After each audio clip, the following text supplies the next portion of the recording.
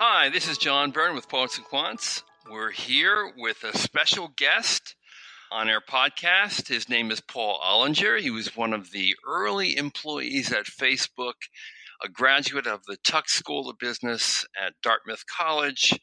He came out with an MBA, and you won't believe what he's been doing of late. He has been doing the comedy thing. Paul has headlined at a number of our own events, and in fact, he will be showing up again at our pre-MBA Networking Festival in New York City on May 9th and 10th. But the big news is that he has a gig at Caroline's on March 13th in New York, where he will be the headline comedian. Welcome, Paul. Thank you, John. It's good to be here. So do you really need an MBA to become a comedian? It's kind of like, do you need an MBA to become an entrepreneur? It's absolutely required. The United States Association of Comedians has just released its newest guidelines requiring at least 2 years post-grad work. And does that guarantee a six-figure salary off the bat? Absolutely, with full health benefits that will make your wife happy without fail. And let's not forget the sign-on bonus, right? The bonus, yeah, there's a $25,000 signing bonus plus forgiveness of 100% of student debt when you sign on as a comedian. So, Paul, tell a story about how you became a comedian, because I think it's really an interesting story. I blame the Tuck School for my passion for comedy. I went there to make more money, John, and damn it, if the first semester of school I'm hosting a talent show and I told jokes in front of a crowd for the first time and had such a great time, I thought, hey, maybe I should do this for a living, with no real thought as to the economic realities behind paying back my student loans and then actually making it as a comedian. Were you dissuaded by classmates or friends, or were you married at the time? They were part of the problem, my classmates. They were far too encouraging, and they let me live under the delusion that when you can make your classmates laugh, you can make anybody laugh. And that's not the reality of doing comedy. I was not married at the time. I didn't get married until 11 years ago. I graduated from Tuck in 97 and got married in 2007. I'm just checking my math, making sure that's right. Yes, 2007. So I had a decade post-graduation to work out both paying off those loans and finding the right woman to marry. And how does she feel about this? Well, John, having had the good fortune of starting at Facebook relatively early, I've done a pretty good job of taking away any practical excuses for not being able to do stand-up comedy. So, I mean, I got really lucky and I joined one of the most significant companies of the past few generations, and I won the corporate lottery, and now I'm doing that thing that I always said I'd do if I actually won the lottery. And so here I am. Now, preparing for a gig at Caroline's, I can't even imagine how much work that takes in terms of writing a script and rehearsing it over and over and getting it refined. Give us a little sense of the kind of preparation you have to do to do a headline show at Caroline's. Well, headlining means you've got at least 45 minutes of material. And so there's 3 spots in the traditional headlining show. There's the host, there's the feature comedian that does maybe 25 to 30 minutes, and then there's the headliner who does anywhere from 45 to, and as long as they want if they're a big star. It's not that it takes so much preparation in the near term, it's that it's taken years of trial and failure and just repetition to get to the point where I have 45 minutes of material that earned its way onto that stage. It's the 10,000 hour rule that, when you're first starting out, after you make all your Tuck classmates laugh, you think, oh, well, I'm pretty good at this. And then you go out into the real world and you realize that this is a craft that takes a decade to get decent at. And I was sitting in a green room many years ago. I did comedy for 2 years in between my gigs at Yahoo and Facebook. And I remember sitting in the green room with the late Ralphie May, and he said, oh, don't worry, in about 8 years, you'll start to get the hang of it. And I was like, 8 years? I'm giving up like a real job to do this. I don't have 8 years to get competent, but that's about what it takes. So that's, you start and you do it and you don't quit if you want to make it to the point where you can headline decent clubs. And now I should remind our listeners that you were generous enough to do a bunch of video bits for us, which are on the site. Really some fun stuff like why you should go and get an MBA, which is kind of based off a book that you did where you leveraged your business school experience in the early part of your career to write quite a funny book. And there are bits on the MBA versus the law degree and why the MBA really kills it, among other things. So I kind of know you as, to me, and you're going to take this the wrong way probably, but I know you as the business school comedian, which of course is not what you want to be. It's not a huge market to occupy. I mean, especially when the business schools themselves don't want to hire you because you told the truth about their programs in your book. That's really true. HBS didn't love the chart called Famous MBA Criminals. They weren't just, begging me to come to campus to speak. I bet. And I don't think Jeff Skilling's going to hire you for his coming out party. Anyway, so I know that you smartly leveraged your experience to tell a lot of really cool and funny stories and jokes. But then, of course, that's only a small part of what you do.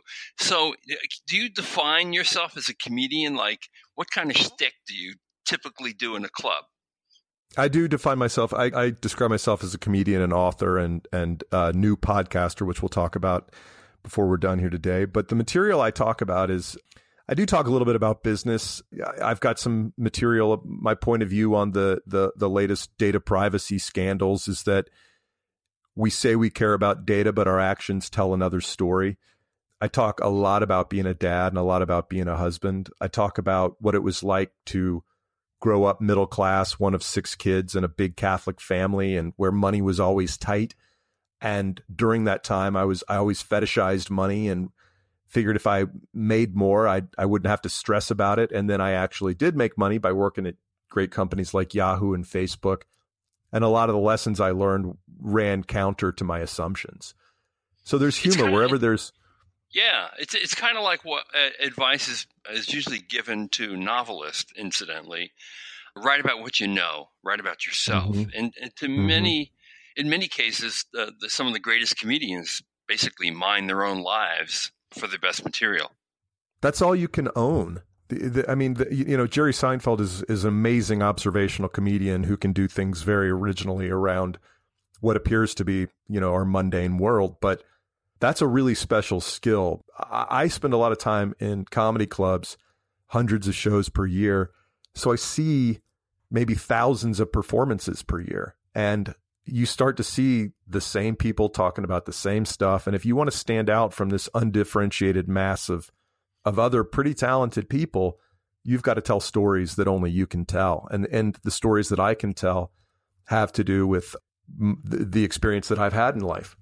And if that's all you can own, because everybody else has got some joke about the internet and Tom shoes and, the president, etc. So if you want to stand out, you got to come up with something different. Which leads me to your new weekly podcast called Crazy Money, which is all about trying to increase the conversation around what role money plays in our lives. What came to you there? I mean, what was it that made money so important to you and a key part of your routine? Well, it started with the experience that I had when I retired, quote unquote, at age 42. I quit Facebook without really thinking about what I was giving up. And I'm not just talking about the meaningful amount of money that I left on the table when I walked away from a pretty senior sales role there. I mean, the experience of being a part of a really extraordinary company, of working with some of the most talented people I had ever met, of having an identity of being a part of a really, really great team, of getting the satisfaction from work that, feels like stress when you're doing the job and, working 70 hours a week and flying all over the place. But when you leave that all behind, you realize that work gives you a sense of purpose, a sense of belonging. And it really, hopefully someday you can get to self-actualization at the top of Maslow's hierarchy. but it's much more than just the food and shelter it provides via that 2-week paycheck, every 2-week paycheck, And so that's really true. When I walked away from Facebook, I was like, why am I lonely? And one of the answers to that question was because you're by yourself all day in the big house you bought because you thought that was going to make you feel good about yourself too. So I started to realize that a lot of the assumptions I had about money were not only inaccurate, but they were pretty misleading. And so I wanted to dive in and talk to people about their experience. And so far, talked to some really interesting people. I talked to Dr. Drew Pinsky, the famous broadcaster and physician. I talked to a 28-year-old hectomillionaire CEO, co-founder of a company called Indinero, who talked about what it's like to make friendships and to date when you're worth $100 million. I talked to a guy that lost a multi-million-dollar Wall Street trading job to cocaine addiction and how his life is probably better than it's ever been because of that experience, because he's really found more meaning in a life outside of Wall Street. So, and these are just the first few episodes. I've got a rock star interview with a rock star coming up, talking about what it was like to lose a bunch of money early in his career and what he likes about being a rock star at 53 years old, as opposed to what was important about it when he was 30. So it's about careers and values and how we use money to make ourselves happier or to lead ourselves astray. Now, just from the stories you told, Paul, it makes me think that you're mostly telling stories about how money corrupts us or how money takes over from what maybe the true value of a well-lived life might be. Am I right? Well, I think it's certainly, I don't believe that money is evil. I believe that money is just a tool, but that we get it wrong quite often. I make jokes about the fact that I always wanted to be rich because I thought that luxuries and status and a big house and impressing people with all the things that you have were the things that made you happy. But at least from a financial standpoint, the best I've ever felt is the day I paid off my student loans. That's the most affluent. Look, I drive a Tesla now, but the car purchase that meant the most to me was a 1994 Saturn SL2, which was a piece of garbage. I had one of those. It was a reliable piece of garbage that started every time I turned the key. Yes, cars used to have keys, and the air conditioning worked all the time. It was a cathartic purchase. But beyond that, additional, horsepower and amenities, they don't lead to significantly greater happiness. And so these are some of the things that I've learned. It's, the best part of having money isn't the luxuries; it's being not broke. That's what it's about. Yeah. And, it's said, and I think it's true, that this generation of MBAs are far more inclined to seek careers of purpose with values that have some sort of social mission. And if they can't do that right out of school, they take what they can to pay down their debt with the ultimate goal of seeking a job like that or creating a company that does more than just make money.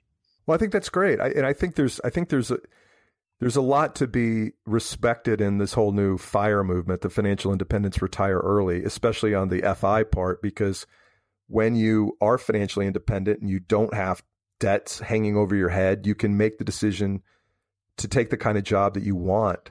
But I do think that retiring early, the fetishizing of retiring early is misguided, that you should, and maybe it's that they're not describing it properly. I think it should be about working the way you want to, doing the things that bring you satisfaction, but that doesn't necessarily translate into a catchy acronym like FIRE.